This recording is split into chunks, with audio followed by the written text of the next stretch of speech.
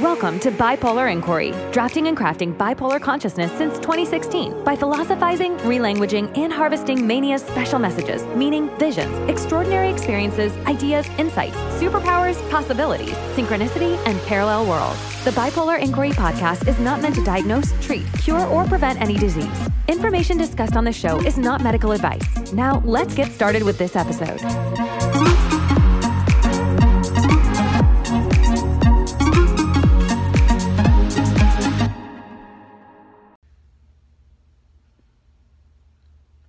I think it's time to inject some personal stuff into this context creation. Only just in general though, because I'm not really ready to get particular, but what happened lately was that I met someone that I was interested in more than just a friend, and it felt like this energy was taking me over, like this strong desire that I haven't really experienced in a while, which could be med related or just, I don't generally get myself into those situations.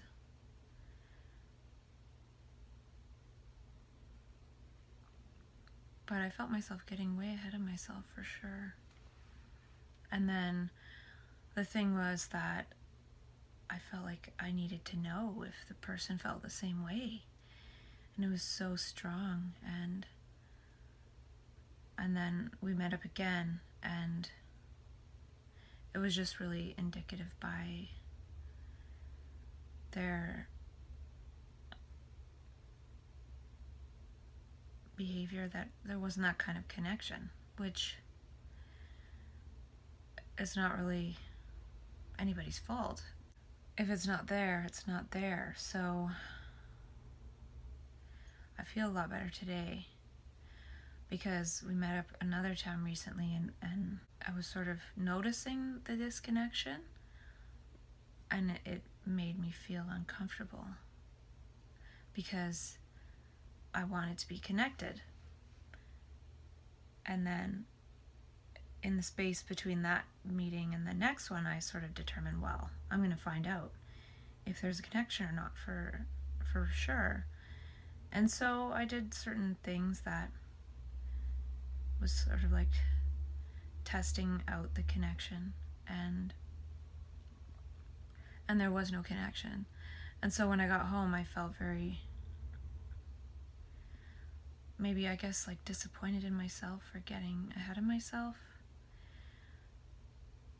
And it was pretty uncomfortable. And then today I feel a lot better because I feel like, well, I know that there's no connection, so I can move on.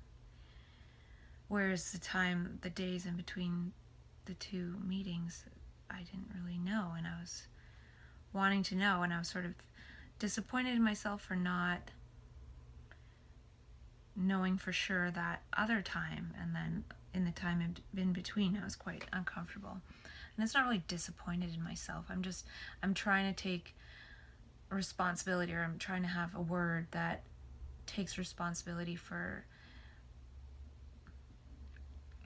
my feelings, because it's not the other person's fault for not feeling that sort of connection. And so I'm not sure if we'll hang out again or not, because I'm not really sure what was happening, and that's okay too. It's not the first time that's happened, and it won't be the last. But in the days in between, it was really strange. I had these sensations and these energies going through me, like actually like physical pain. Like I had this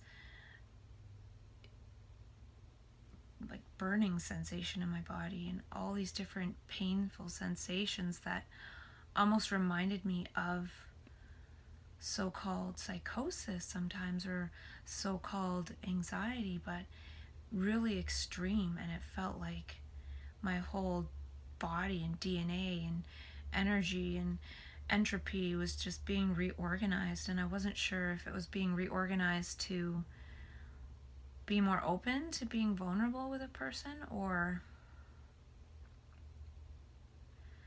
it also reminded me of a time when I felt really strongly connected to someone about 6 years ago, and it didn't really end well. I just remember how strongly I was attracted to this person, and it ended in such a way, it was only a friendship, but it ended in such a way that I never really processed those strong feelings. I just sort of was like, wow, this isn't something that I can continue with at all, and just like dropped it, and actually never really thought about it another second in terms of that person. And it almost felt like I was back in those last moments of hanging out with that person. Actually, I think I saw them one more time, but it felt like some of the fallout from that. It felt like maybe I was taken back to processing some of that. And there was a lot of pain. So it was really, what I sort of realized was that pleasure as desire really is pain, because I was feeling strong desire, and then I was feeling really strong, painful, so-called anxiety, and actually body pain and physical pain, to the point where I had to take a PRN to sleep. And I have been taking that PRN for a couple of days just to make sure I get rest. And so it just really showed me that pleasure is pain, and that desire, it felt like my body was starting to make those biomolecules of that strong desire, and then it was sort of transmuted into this very strong pain when I realized that it wasn't going to happen. And I probably already knew it wasn't going to happen, but it's just really interesting, the withdrawal from that internally created desire and that internally created image making, where I was projecting things that I would want. And so I feel like I've learned a lot in terms of that, because it's so strong I'd be willing to drop almost everything for it. Yet it was just a state that I was creating within myself, and it felt very similar to psychosis. It felt conflicted. It felt, because I know in some of the very strongest moments of so-called psychosis that I've ever experienced, I remember being in extreme body pain, extreme terror, extreme distress, yet at the same time I was turned on, and I thought it was really strange. It was almost like the highest energies to the lowest in the body and in the mind. Yeah, so I'm not sure what I'm talking about, but... And I feel like this will be translated into more action, because I have to start making decisions about leaving for California, which I pretty much decided I'm going to do unless I change my mind back to not going to California. I just have to figure some stuff out with work, because my one job I could stay here until about March in order to finish off some work, or I could just not do that work and go. But it could be good to have that little bit of extra money, but we'll see what happens.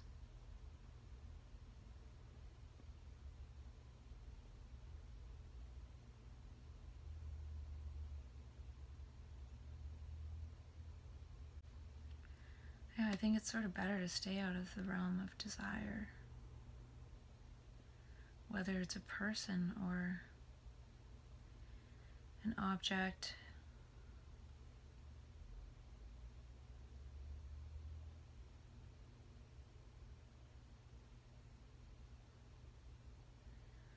was some really strong energy in my body. It was really intense.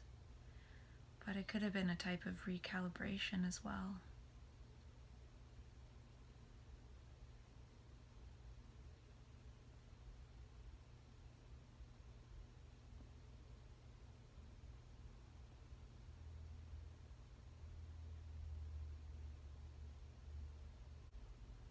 I can still feel some of the pain in my body.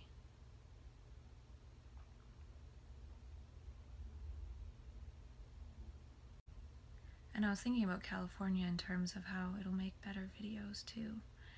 Because if I just stay here, I'll just be talking to myself like this. And by going to California, at least, I'll be changing things within the next 2 months or so. A personal desire for a person is different than remaining world-centric.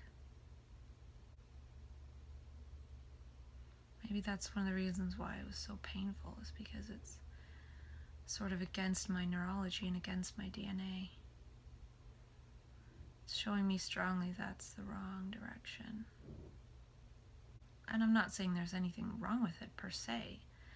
It just might not really be my life path. And I've been doing a little bit of writing lately, and I think I got some pretty decent stuff. It's just a matter of going through it. Try to stay somewhat organized with it, but it gets a little bit mixed up because I just have a long running list of things that sort of pop up in my mind screen. And for those days that I was in that other state of like freaking out emotionally,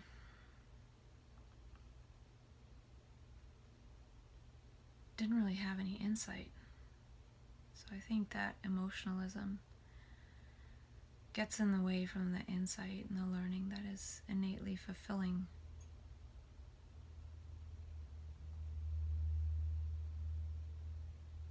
I think my dopamine circuits were trying to come back online, and they were just creating a lot of pain. They didn't really know what was what. We're pretty good at fine-tuning what's pleasure and what's pain and what is what for each of us subjectively, but I feel like when we're decoupled from that and that tries to come back online, it just starts creating all this pain and wildly and all this other sort of desire and pleasure wildly, and it just feels like so-called psychosis almost. Not really sure how long I'll use this stick thing. It seems okay. I don't really like this mic thing. It looks too official, but at least I can lay here like this. I'm in a different room where there's less traffic noise. I just finished my Christmas shopping on Amazon Prime. Thank you, Amazon Prime. I think it'd be cool to have a group that normalizes and extraordinizes special messages. It's similar to hearing voices, but not everybody hears voices for their version of having a special message. A special message could just mean intuition. And the thing too with that is even normal people have intuition and special messages and synchronicities and extraordinary experiences.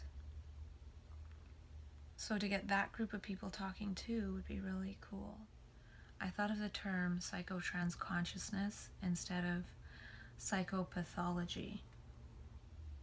I wonder if one could study the neuroelectricity and neurophysiology of brain metamorphosis, of the imaginal neurons of the brain. And I was thinking about how trans-conscious people might still choose to act in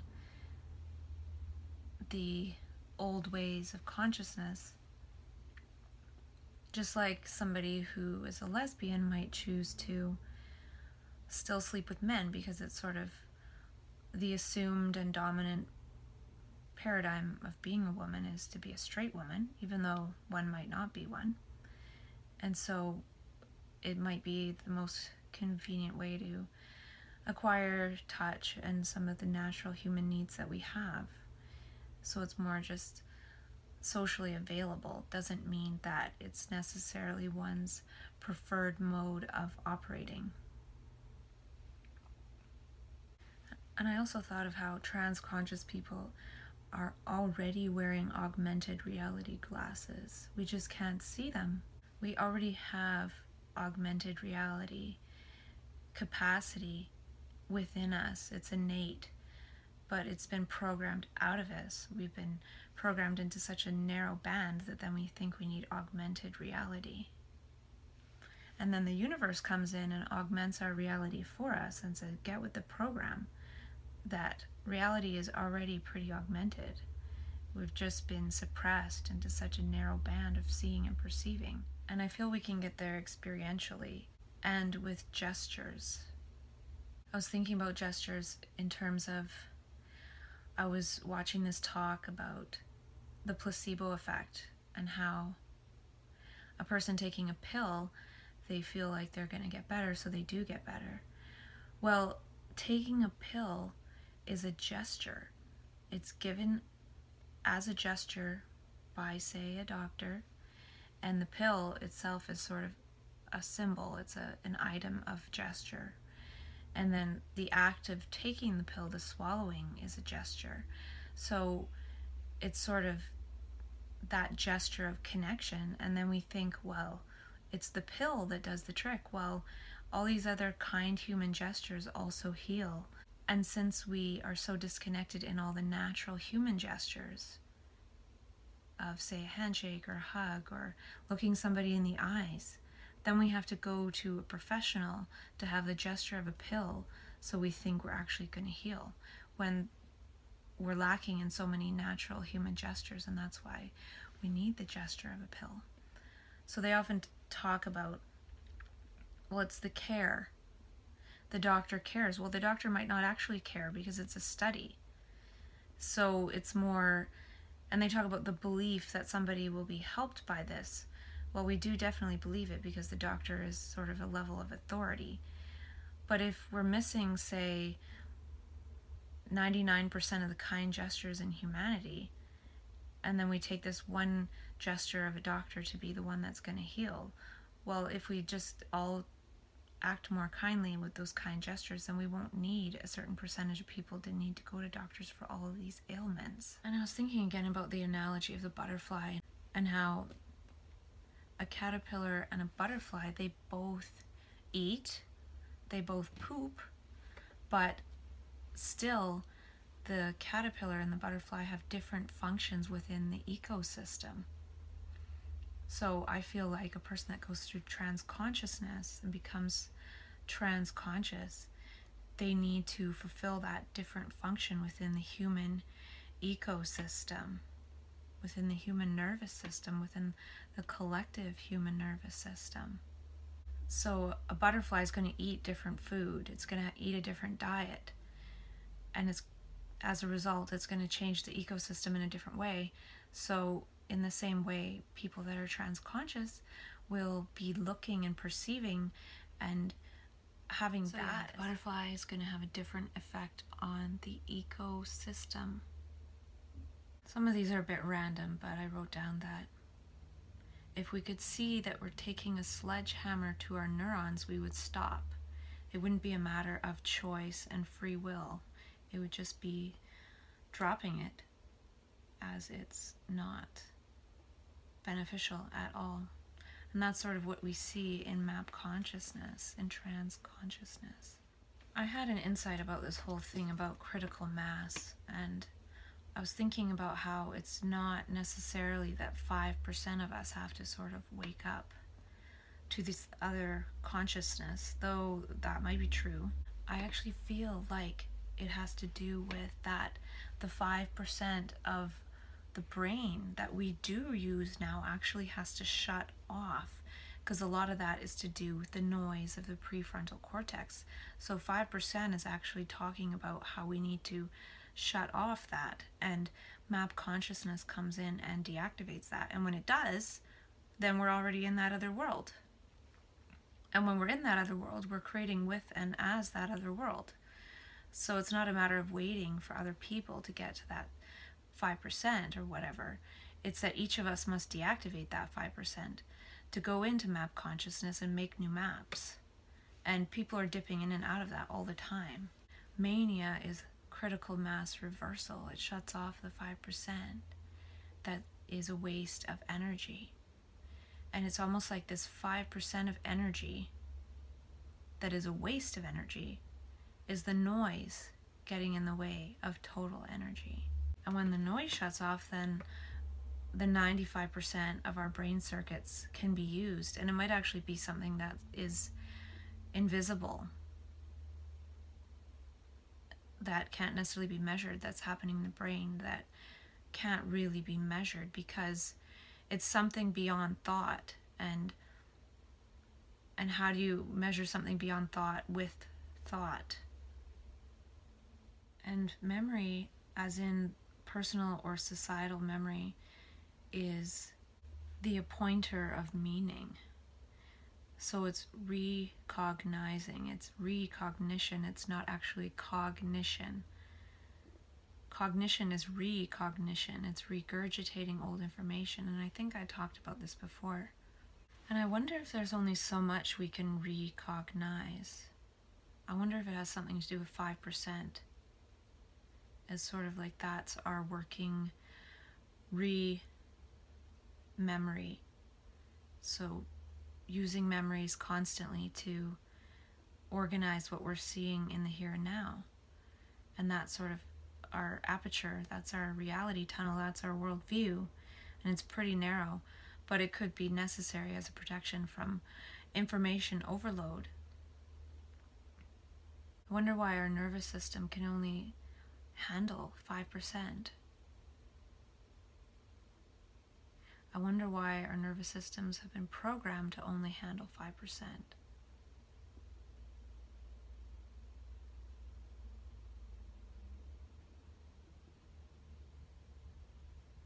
We're almost like 5% human beings.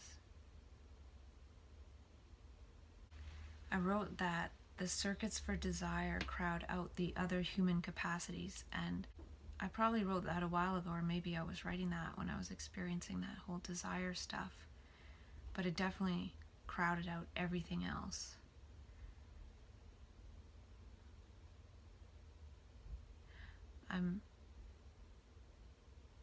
It's interesting that's not necessarily my default state, but I can still definitely go back there.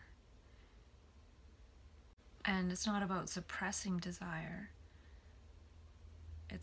It was an opportunity for me to see and learn about desire. And I feel like part of what map consciousness does is it comes in and crowds out all the overgrown desire circuits. And it could even be that they say we use 5% of our brain because we're not using all those other capacities, and it could be almost like desire has infected the whole brain.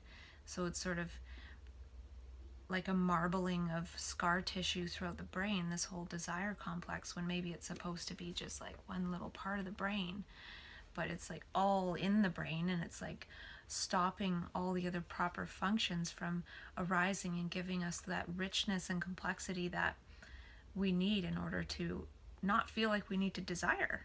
So we're desiring and desiring, and we're desiring just a very narrow band of things. And then by desiring a narrow band, we're not experiencing the complexity of what we would experience if we weren't desiring such a narrow band. And then we wouldn't need to desire because we'd be experiencing the richness. So it's kind of like this thing that's happened. It's like this one faculty has taken over the whole brain. Our attention circuitry is on our desires, which aren't something here now. So our attention isn't on the here and now. I was thinking about the mystery and how the mystery wants us to talk about it. It wants us to talk about it as mystery, not as science. Science is for the very limited number of scientists, and then they tell us what to think. And then that makes life not mysterious, so we don't really talk too much about the mysteries of life. And I feel talking about the mysteries of life it's a state of surrender, it's a state of let go, it's a state of wonder, it's a state of awe. It's just talking and wondering and being curious and not really having to grasp onto anything at all. And I wonder why we aren't talking to each other in this way. The normal process of science is to have one idea or hypothesis and then design an experiment to prove it, when we could be thinking of infinite hypotheses each just by talking openly and wondering, and not necessarily having to prove anything per se, but by having these sorts of conversations, then things will unfold in the dialogue of life instead of unfolding as science is saying that it should. And I'm not saying there's no place for science. I'm just wondering why we're not talking more about the mystery of life too. And anyone can do that. You don't need a degree for that. And I feel like because we're not talking about it, it eventually comes out in our behavior. It's like a pileup of the mystery not talked about gets acted out, and then we're mystified by somebody's behavior, and then we put them through some kind of scientific protocol to get them back into their normal way of being, when it's it seems natural that some people are going to break out of one's so-called normal way of being and relating. The universe wants us to relate in a different way. It wants us to relate about the mystery, but then we demystify the mystery of somebody acting out of character by just popping pills. And when it comes out in behavior, the universe wants us to talk about the mysteries of consciousness. Like, wow, this person's consciousness changed from their regular mode of operating, and look at how this changed behavior. But we don't relate about the mystery, we talk about the person's behavior. We're actually missing the root, the change in consciousness. And it's not okay for one to change one's consciousness. I was talking to one of my friends and I said something like, I'm a mystery, I'm fascinated by myself because of all this so-called psychosis and things. It's just infinitely mysterious. And she said, I'm not fascinated by myself. And just the way she said it just sounded really funny. Kind of had to be there. Thank you for listening to Bipolar Inquiry. If you're enjoying the show, please feel free to rate, subscribe, and leave a review wherever you listen to your podcasts. Remember, use your voice, craft your consciousness, embody your potential, enter a quantum paradigm. The Bipolar Inquiry podcast is not meant to diagnose, treat, cure, or prevent any disease. Information in this show is not medical advice. Thanks again for listening, and we'll catch you in the next episode.